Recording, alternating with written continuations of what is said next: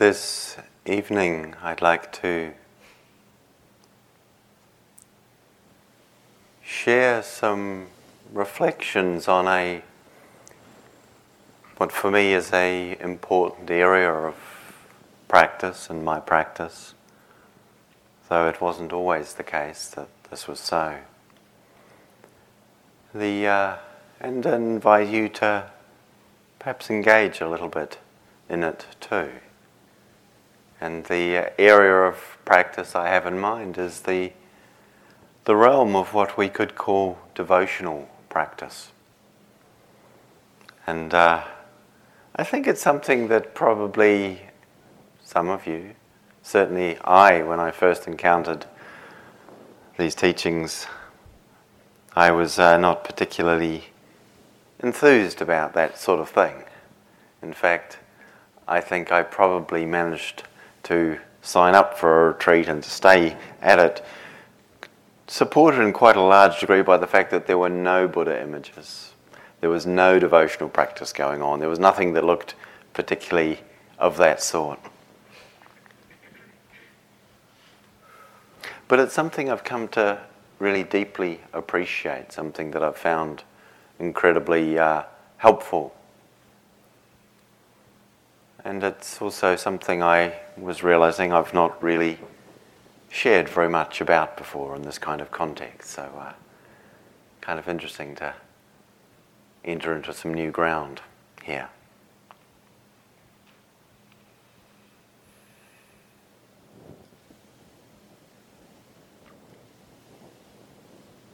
We probably have a range of different responses to the idea devotional practice. We may have some quite well-founded concerns about the problems associated with blind devotion or with practices that might look like empty rites and rituals. But the quality of devotion itself is something perhaps we recognize as important. The quality of dedication that comes when from a deep and profound loving appreciation of something or someone, we find ourselves moved and drawn, inspired to give, to offer, to extend ourselves or our life towards or in support of that person, that thing that we feel devoted to.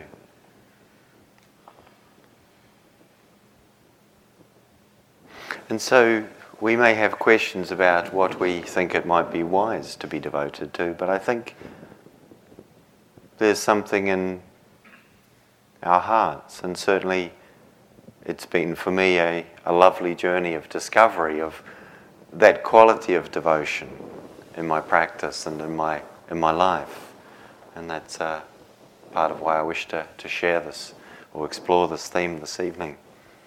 That what it is we might feel moved to be or open to being devoted to might vary. It might not look like something traditional. And for anyone who might have grown up in the context of a religious culture that demanded or imposed a certain kind of adherence to any number of forms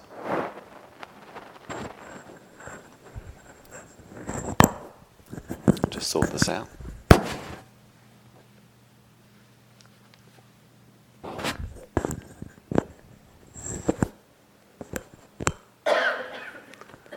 I'm sure Dharma Seed will edit that bit out. Unless I tell him it's one of the best bits.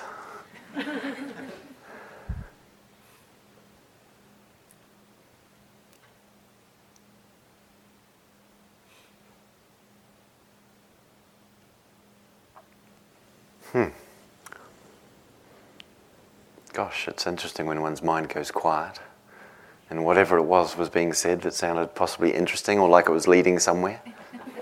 You ever have that experience where suddenly, gosh, where was that? Where did that go? So this quality or this possibility of devotional practice, what might we be devoted to? What might it be that touches us? Yes, if we've had some form of being coerced in that regard or compelled, we may have quite a strong, almost phobic resistance to anything like that. And I think respecting that, I'm generally rather hesitant to encourage people too much in that direction unless they express an interest in it themselves individually. Hence, as I said, it's not something I so often speak about in this kind of a situation.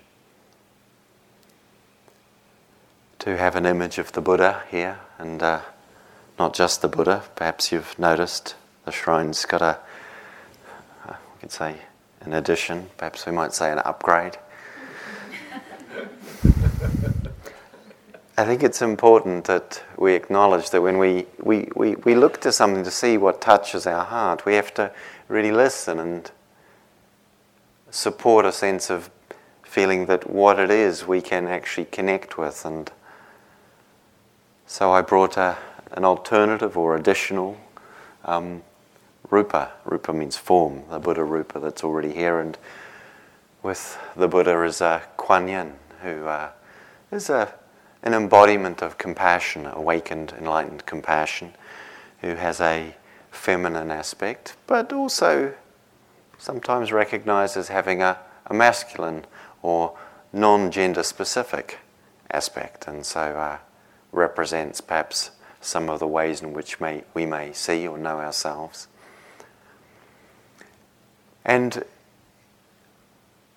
in wanting to bring Kuan Yin to the space of this meditation hall and to be here for the talk, I was remembering what for me deeply touching experience of bringing from India when I'd been teaching in India a long time ago now, this particular trip, and I came back with a small Tara image, and Tara is another sort of feminine Buddha image, and gave this little bronze rupa statue to Catherine, and I was struck by how it moved her so deeply to see this feminine expression of an awakened human being, and really felt the importance of, and as Pascal's spoken about in other ways, that sense of that what's here represents what we recognize, how we know ourselves, because it's really important that if we practice in a devotional way with regard to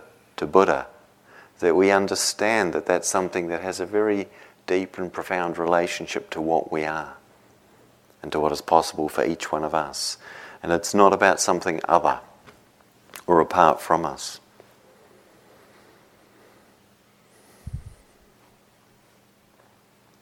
So, the teacher who I probably learnt the most about devotional practice from was a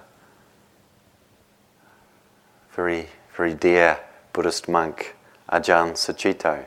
He's an Englishman who was for many years the abbot of a monastery in England, but he's now retired as abbot and is enjoying some well-earned space for his practice and other things. And he teaches here at IMS now and then. Some of you may know him. So I just kind of wish to name and evoke his teaching and presence here, because what I'd like to do is offer a practice which is the traditional way he would always begin the morning when I spent time in his monastery, or when he was teaching here or elsewhere, I'm sure. Much the same. A sense of a dedication of one's practice at the beginning of the day, or the beginning of a retreat, or the beginning of an evening. And it involves a little chanting and a little bowing, and it's something I'm going to do, and you're not expected to join in, though if it's something you know or like, you can join in so far as you can, but I'll then just reflect a little bit on what's in that for me.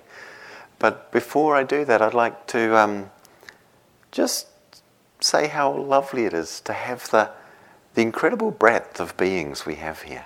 And in so many different ways, there feels like a real width and breadth of humanity in the space that we have here, that we've been sharing together. And one particular dimension that I was reflecting on, which a number of people commented on in the staff when the retreat was coming, actually there's quite a good range of ages here, among other things. And for some years there was some real concern as to whether young people might think this was sort of an aging hippie sort of thing and not really be too interested in it. The youngest person I ever had come and do a 9-day retreat like this with me was a 15-year-old young woman, and a remarkable young woman, who I knew somewhat because she'd been attending other kinds of courses that weren't full-on retreats.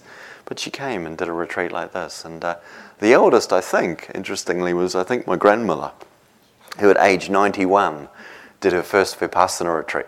93, Catherine says. She was 93 when she did her first Vipassana retreat with Catherine and I in Sweden, which is where she lives for 10 months of the year generally. And our range here isn't quite that wide, but we have a range of over half a century between the youngest and the elder of our community. And so I'd like to ask, I've spoken to these people and they've kindly agreed to come and light a candle. So I haven't quite spotted Carolyn, but I know you're here, Carolyn and Alex. If you'd like to come up as the elder of our community and the younger, if that's the word, elder and younger. And if you'd like to, I'm not quite sure of the best way to light it. We have a lighter here. If you'd like to take it, place it on the altar somewhere, and then you can either light it from the candle there if you like, or we have a lighter. I don't know what you think would work best, but yeah, I'd use a candle if it were me, sure.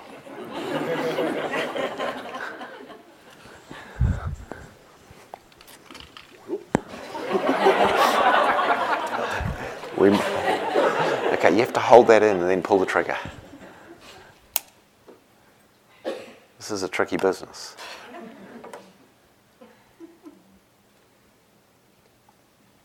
Oh, is that all right? Maybe you want to take it out of the container. That'll do it. Thank you. And is there anyone else who might like to? Thank you, Alex. Thank you, Carolyn. Anyone else? There's one more candle here. If anyone else would like to come and light a candle. I will be the other person if no one else stands up. But please come. Erin.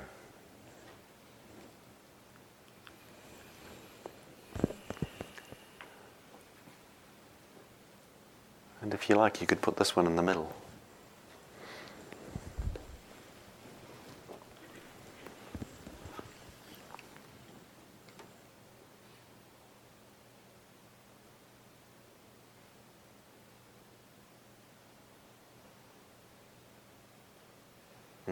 Thank you.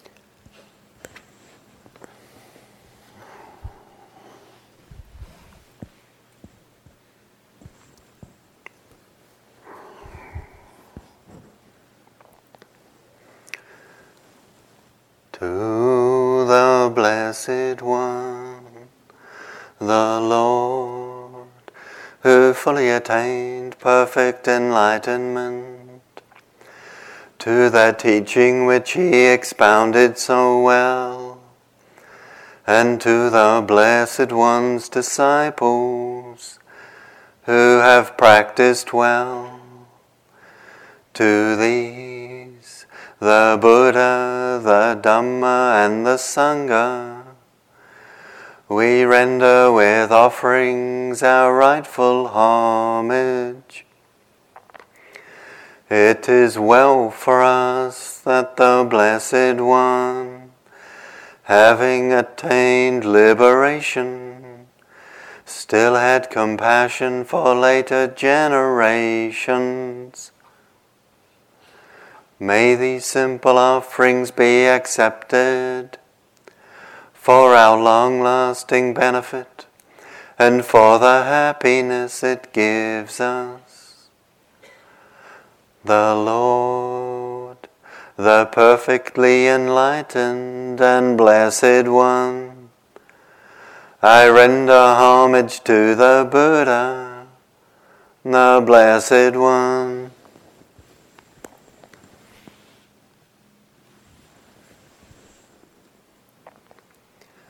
The teaching, so completely explained by him, I bow to the Dhamma.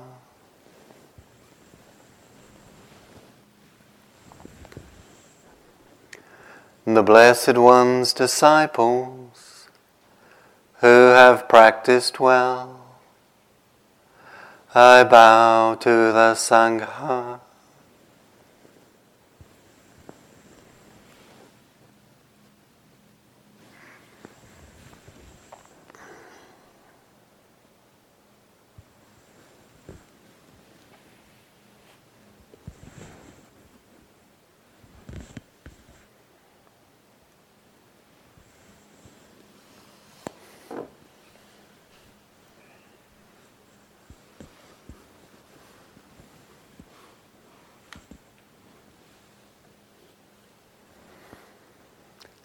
The Blessed One's disciples, who have practiced well, I bow to the Sangha.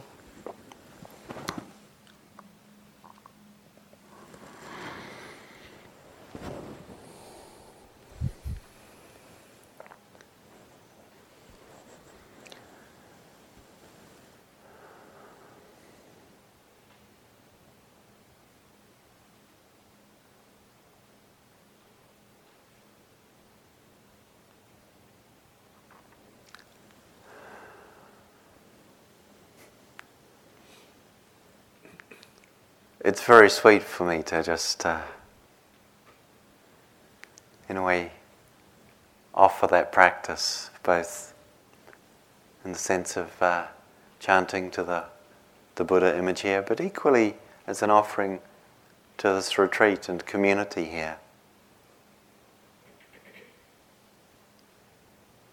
And I'd like to just reflect a little on some of the aspects of what I've found useful, helpful, important in this kind of practice along the way.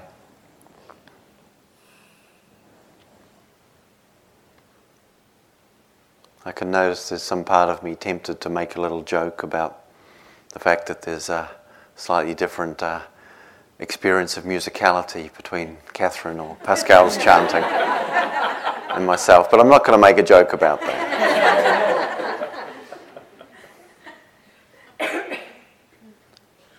But just very aware that the possibility of expressing something of what one loves and appreciates or feels devotion towards isn't dependent on being able to produce a particularly pristine version of it. And I was really curious whether I'd feel what I often feel when I chant that, with knowing there was 100 and something people watching. And it was actually really sweet to notice how the quality of that practice that I've done over many years actually is something very accessible. What it offers me is actually like it's right there. And I'm not assuming or imagining that much of that was what you might have received from it in hearing or watching, but I'm not assuming it's impossible either. But the process of allowing a sense of what we really love and value and appreciate, what we want to maybe dedicate our life to allow that to be felt, to be expressed in voice and with body, in the form that's used there. And it's, of course, an English translation of a very traditional form of just dedicating the offerings at the beginning of the day or beginning of a practice. And in just some of the could say the sentiments or some of what's contained with it, I find a lot of value, a lot of interest. When I when I bow down in this way, there's really a sense of some kind of connection that happens, in the sense of people who have done this. People like us who have done this in a slightly different language and possibly with a little more tonality, but maybe not, for thousands of years. And it's like, there's this. It's almost like there's a current that's there. There's a stream of human experience, of sharing something, of expressing something, of bringing forth something in a very, for me, what's a very beautiful way. And so there's this connection with something larger, and then just in really contemplating the Buddha, the image of the Buddha, that representation of awakened humanity. There's a moment that I just try and pause before I turn to give a talk, and there's both a sort of, okay, it's up to you now. It's like, this isn't my dharma. I didn't make this up. I didn't come up with this. I'm really fortunate to have had people share this with me, and I'm equally incredibly fortunate to be able to share it with others. But that some sense of just something that's passing through here, something that's passing through, hopefully relatively clearly, relatively cleanly. And the Buddha, the reference to, the Lord, it has all sorts of associations for us. Some of them probably not what we would wish to bring, whether it be landlords or, the Lord of the Manor, who might sort of be rather full of kinds of things we wouldn't really want to emulate. But that association between the language of lord and nobility, aristocracy, that it originally points to something understood to be a spiritual quality of nobility. And this is something the Buddha embodied. And he was a very human being.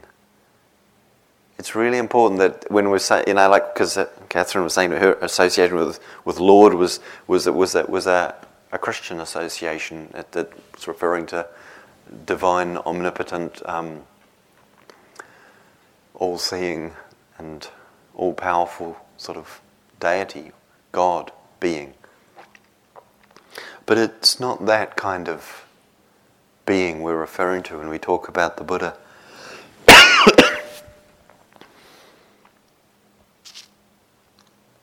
One of the earliest thoughts that arose for the Buddha after his enlightenment, I've pondered on this many times, was, what I've understood here, this is again paraphrasing us.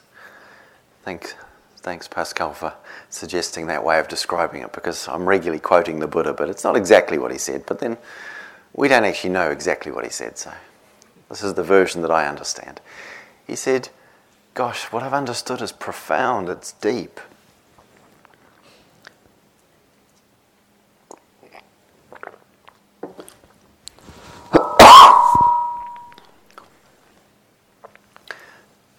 If I try to teach this to others, they won't understand.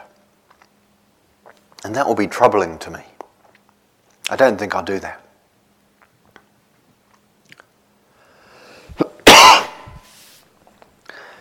And I've often pondered, he's just awakened, he's just discovered this remarkable liberation. And his thought is, well, if people don't get it, that's going to bug me, so I won't teach them about it. Fortunately, it seems that that particular thought, it seems like a very human thought to me, was followed by something beautiful, compassionate, in the sense of, maybe some will understand. I've got a tickle in my throat, and he didn't say that.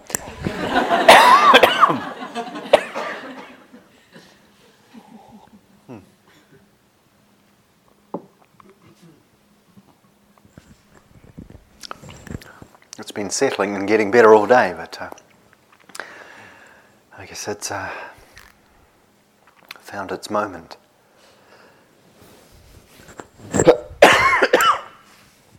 Excuse me. And so that response of compassion arising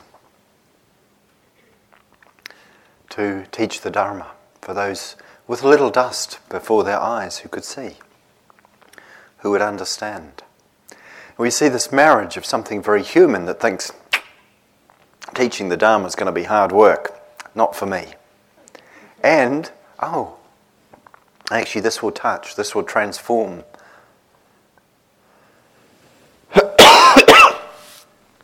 the lives of some beings. And that's worth it. That's worth the trouble it might be requiring for me, the trouble it might involve.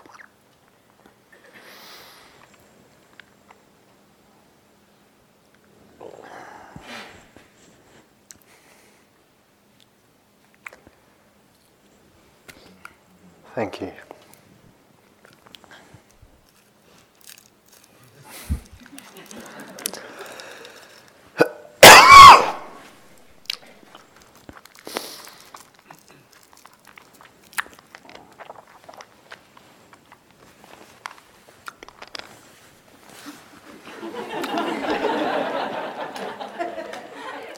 Did you find one?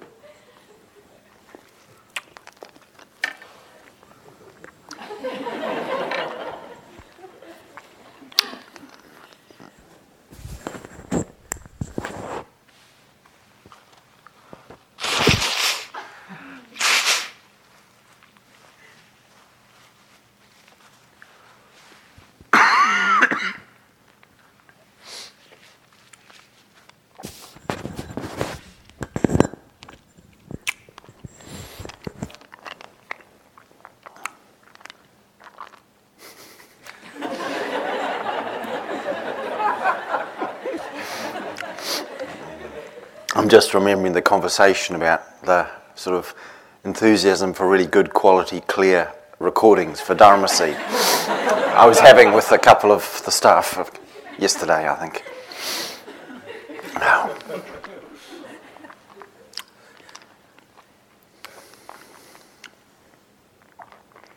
So the first piece, I just wanting to name that sense of compassion of the Buddha, and how incredibly fortunate I feel to have received the Dharma and to have a moment to just say thank you. I might have said this a few nights ago, but just something about saying thank you. And so many of you having taken that opportunity in different ways to express that to myself, and I'm sure to others also, but that sense for me of, thank you, wow, thank you. Look up, but thank you. So that sense of, yes, I've received that, but I also feel like I want to allow that also to be shared with where this comes from.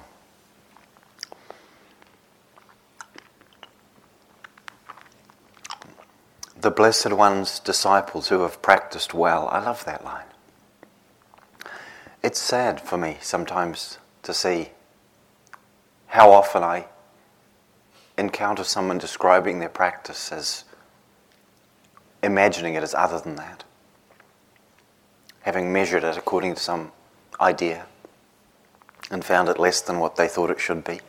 It's really understandable, of course. We've talked about the patterns that lead to this, but there's a way in which I just so wish I had a way to really let you know that you're doing really well.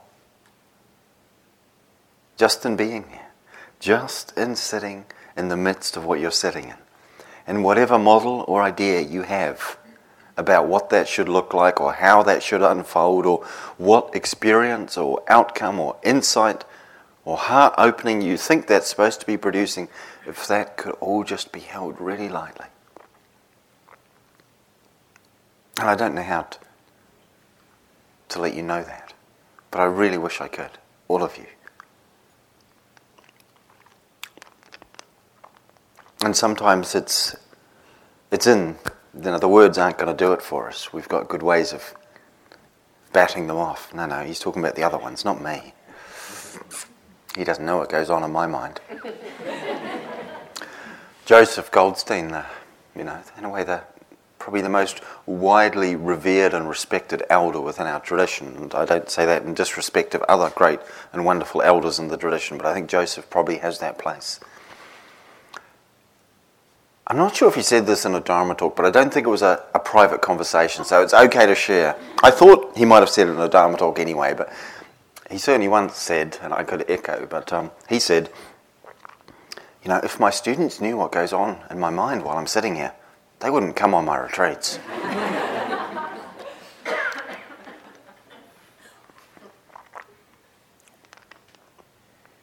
The Blessed One's disciples. You might not think of yourself as a disciple of the Blessed One. That's okay, it's not required. Though you're in a lineage, you're in a stream, you're part of a current and a flow that really is travelling through the heart of human existence and the heart of human beings. And sometimes that movement, that flow wants to express itself in that appreciation and that gratitude and that wish to say thank you. And this is part of what's expressed in the devotional practice.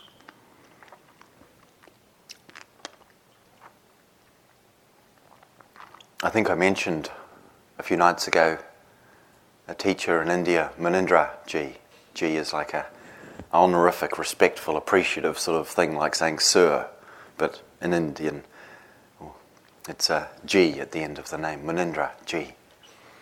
And I had a very remarkable, he was a very important teacher for me. He was a really important teacher for me, and it was very interesting how I encountered him. I think I mentioned I travelled to Calcutta to meet my grandmother when I was first in India, and I was also aware that there was a well-known meditation teacher, very much loved.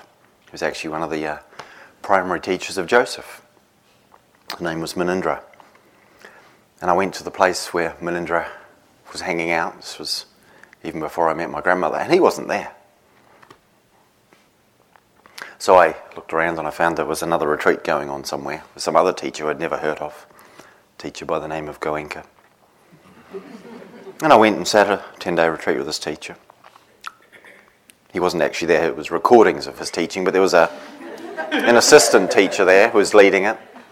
And there was this other guy sitting there wearing white. Everyone else was Indian. There wasn't another. Actually, no, there was another 2 Europeans, but they left after the second day.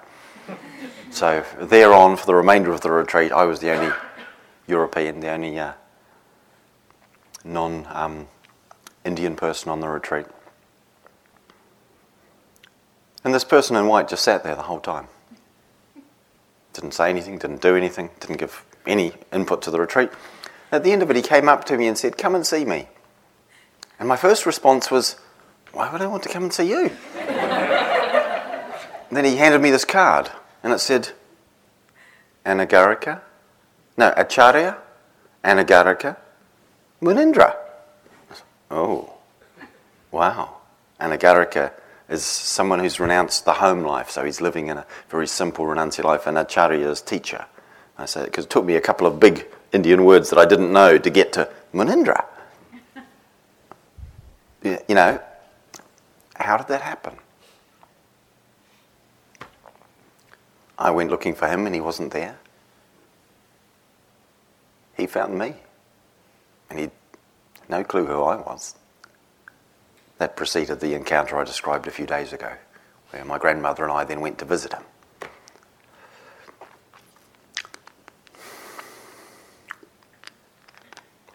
I loved Munindra.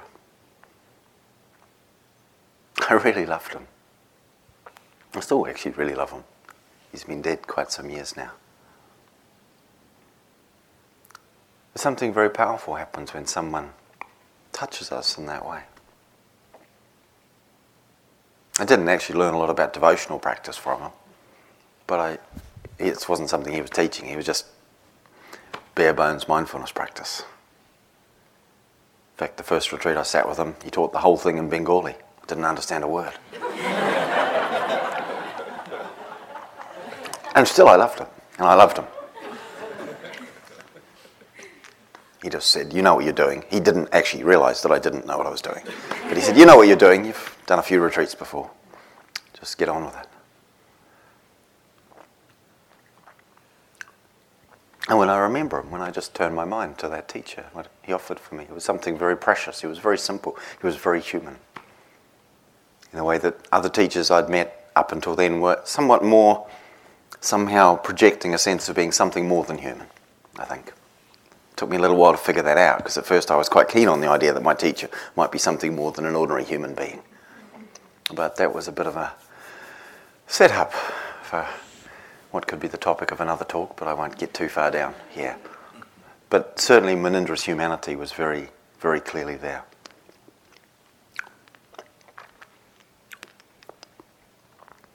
And so, devotional practice, what it is to really allow that sense of what we love, what we maybe feel devoted to come forth.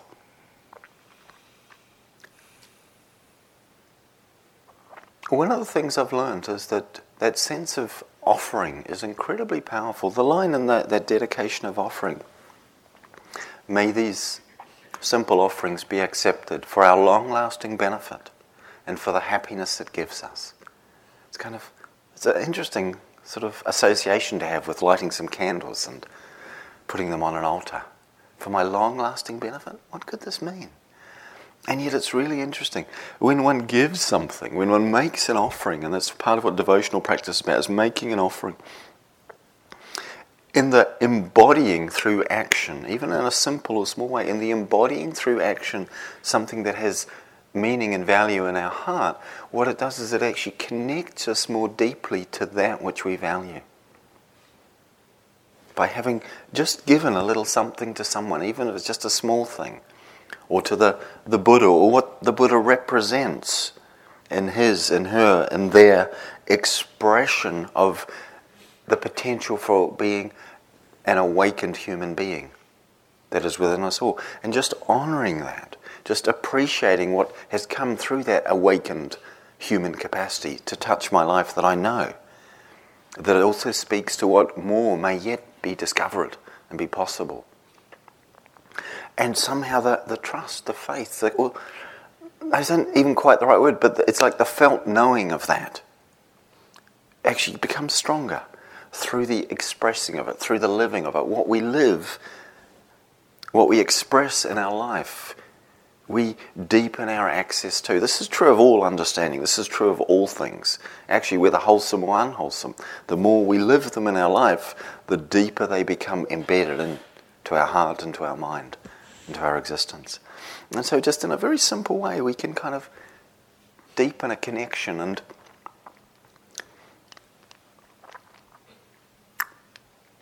there's a happiness that comes from it that's just very simple. Having done this so many times over many years, and with this particular Buddha here, and this Kuan Yin image here, both of whom I have had relationship to in very particular and, for me, significant ways. I borrowed the Kuan Yin from the front office. I did ask them first, and they were happy for her to come and join us. Him, her, she, it, Kuan Yin, and the Buddha here. They.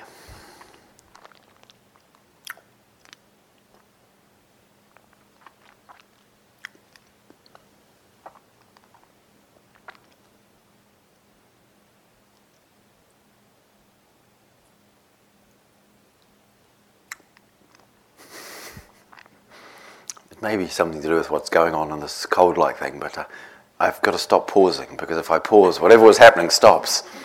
And probably we'll start again. Yeah, there's that sense of happiness that can come just from having come to be in the presence of something with wholesome qualities in the heart. It's a very interesting thing. It took me a while to figure out how this worked. But by coming with a sense of appreciation, gratitude, or just simple sort of bowing down, a sense of humility, and just presenting in that way and coming, and sometimes really feeling it, and other times not so much. What's really interesting, it's like opening a bank account for your heart. And just every time you come along, you just make a deposit of a few good qualities, and you offer up your gratitude and your moments of struggle and your this, and you just kind of offer these good qualities of appreciation, of devotion. And then what I found quite amazing is I can come and sit down and I'm not necessarily in contact with that. It's not necessarily there in my heart, but it's almost like if I turn up and over here I'm in overdraft, it's like I get to make a withdrawal from the bank account.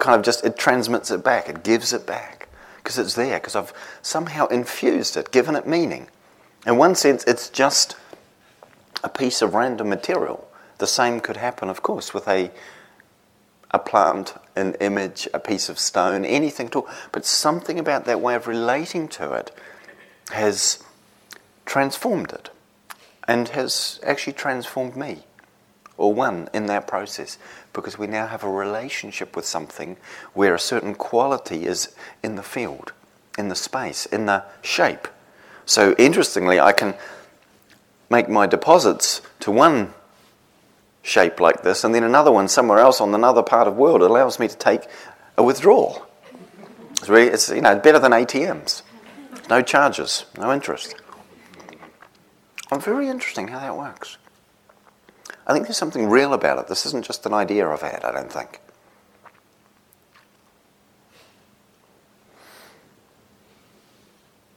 And so that's part of what I was connecting with when I come and sit here in the seat. It's like, okay, this is a seat that there's some potency, some power, there's a connection, there's a transmission that's here for me. And then bringing together with that sense of these qualities that are here, there's a sense of the potency of making something physical, bringing the body, embodying what it is that we're doing. We've talked about this in lots of ways, and we've used some particular ways of holding the body.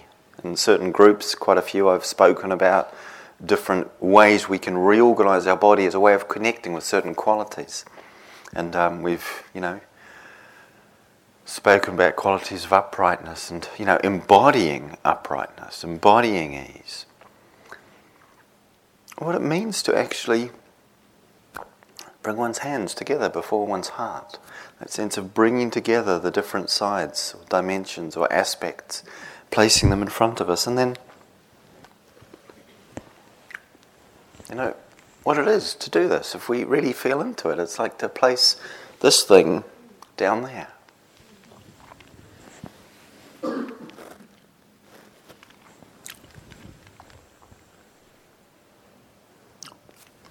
And if there's a lot of stuff going up in here, sometimes it needs earthing. Just like put it on the earth. Bow it down. Just let the earth hold all that thinking stuff. Something about putting the head below the heart. Most creatures spend quite a lot of time that way. But only us, we got upright, got a head on top, and somehow we can think that it's what's driving the show. Perhaps we've had a few inklings along this retreat that that's not entirely true. Something about putting the head down. It's also a relief. It's such a relief. Sometimes, the head gets heavy. Oh, it's carrying a lot of stuff around up here. Sometimes it's just such a relief to put one's head on the ground. Put one's head on the ground and just breathe out.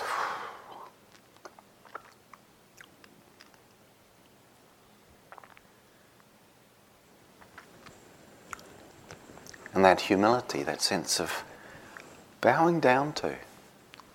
Not something other, not something outside of us, but something maybe greater than, larger than, or the full expression of what we may one day be more able to be. Bowing to that.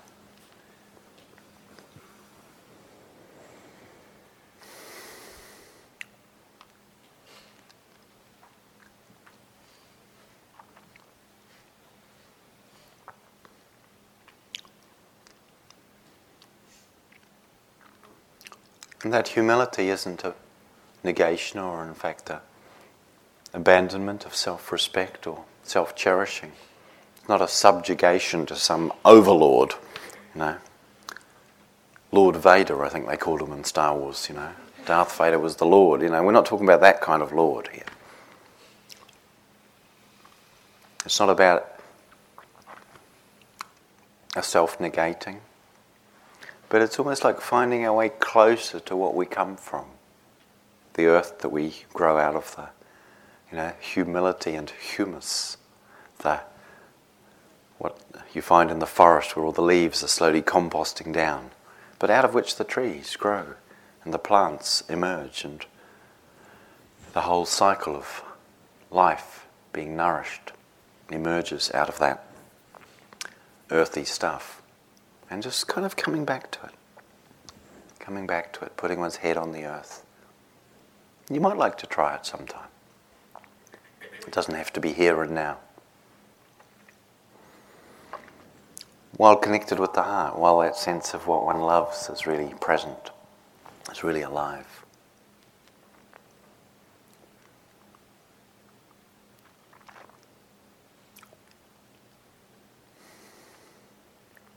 And I think there's a natural sense that comes out of that, of wanting to really give one's life, dedicate one's life, offer one's life to what it is that's most important, most real.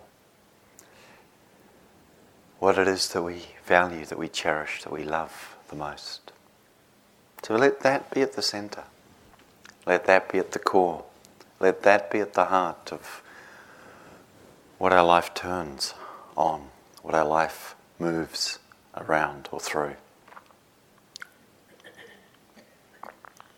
And in these teachings, in this tradition, we talk about compassion. We've spoken about that sense of a deep care for the welfare and well-being of others and of life. Ourselves, each other, those we're close to and those far distant from us, those that appear similar and those that seem quite other to us, in any of the ways that may arise, to really have a sense of offering, of dedicating one's life to the welfare of all beings, of all of life. There's a kind of a completion, there's a kind of a fulfillment in the heart that happens when that takes place. It doesn't mean we do it perfectly. It doesn't mean we have to fulfill some ideal or some idea. But there's a kind of a relief that happens when we just say, yes, actually, I am going to live from what I love. I am going to let what feels most important inform my important, significant decisions. And to know, again, it's a real relief that the cost that might occasionally, or sometimes significant cost that might involve, is a cost worth paying, because it's the cost of not giving our life to what we really most love is actually something ultimately unbearable. But it's not something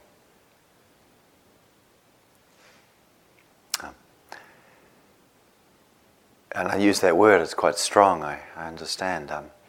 It's unbearable for a good reason, because it will keep pulling us back to that, to say, what about this that you love, that you care about? Where's the place for this in your life? If we keep listening to that, if we keep making space for that, being open to understanding how and what that might be for us, the path opens up. What we're looking for comes to find us. Perhaps this Mindra came and found me.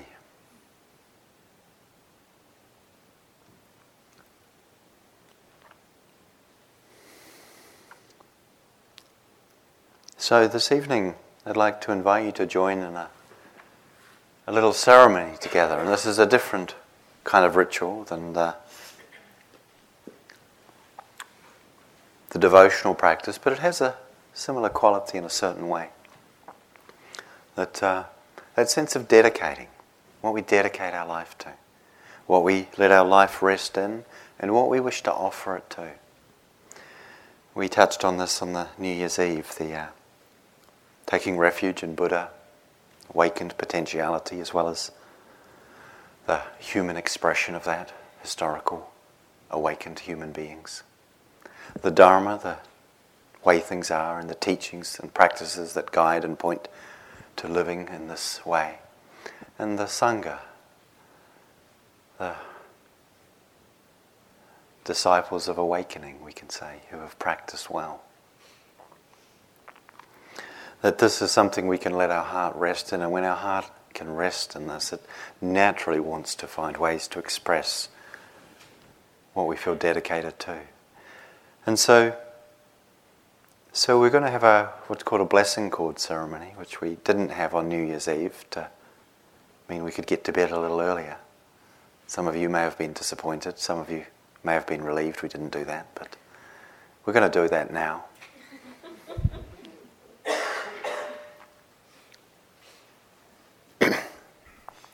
And what it will involve is you're having the opportunity to come and be given a cord by Catherine or Pascal or myself. They'll come and join me, and we'll do some chanting when you come and can receive one of these cords.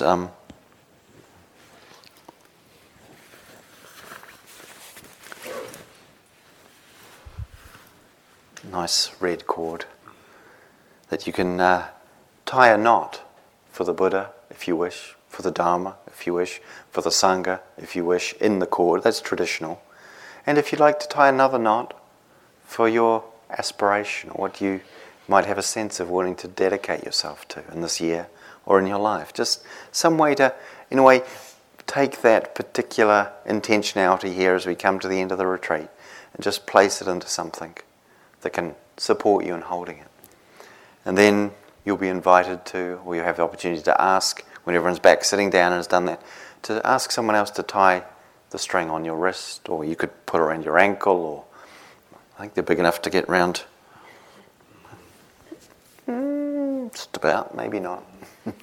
Maybe not quite around your neck, but there would be other options if you wished. It's not obligatory, you don't have to do this. But just to have a sense of what it might be that you wish to devote your heart, your life, your days and your moments to.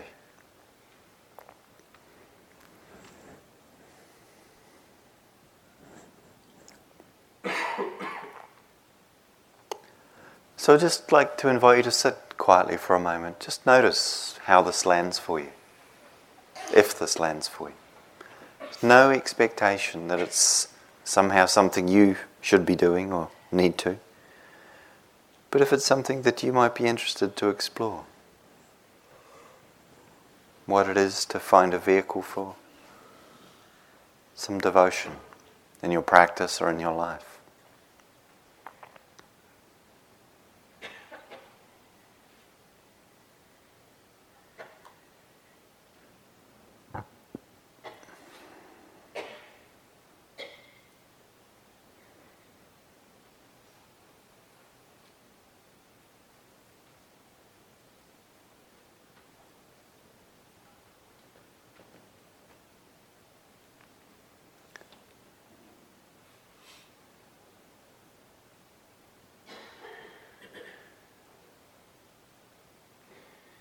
May we all be touched by the heart's remarkable potential for peace and freedom, and be touched equally by the remarkable current that flows in humanity, that carries this potential, that manifests it, and that continues to offer and extend it generation upon generation in this world and beyond.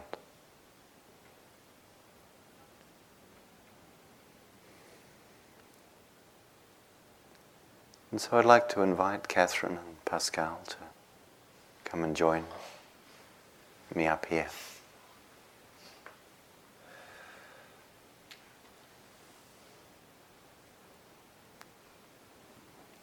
And I think Catherine's going to teach us a chant, and we'll sit on the steps.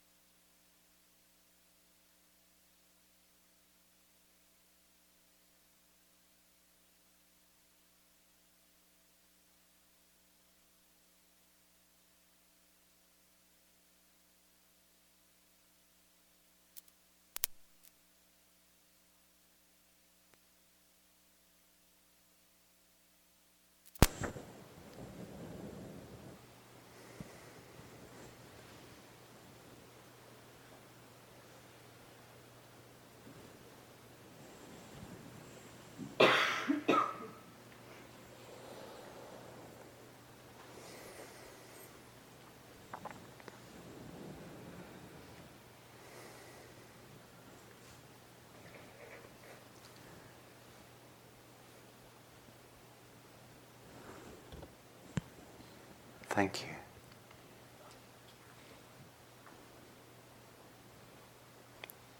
Thank you. Thank you.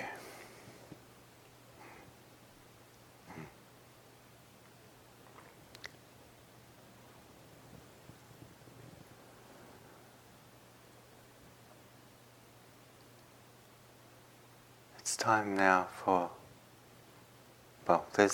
let's take 20 minutes. It's now just 8:45.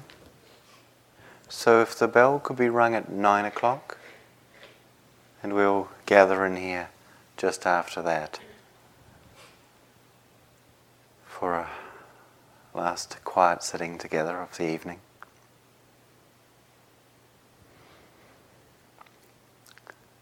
And I'll just say a little bit about what will be happening tomorrow morning at the end of that, so come along.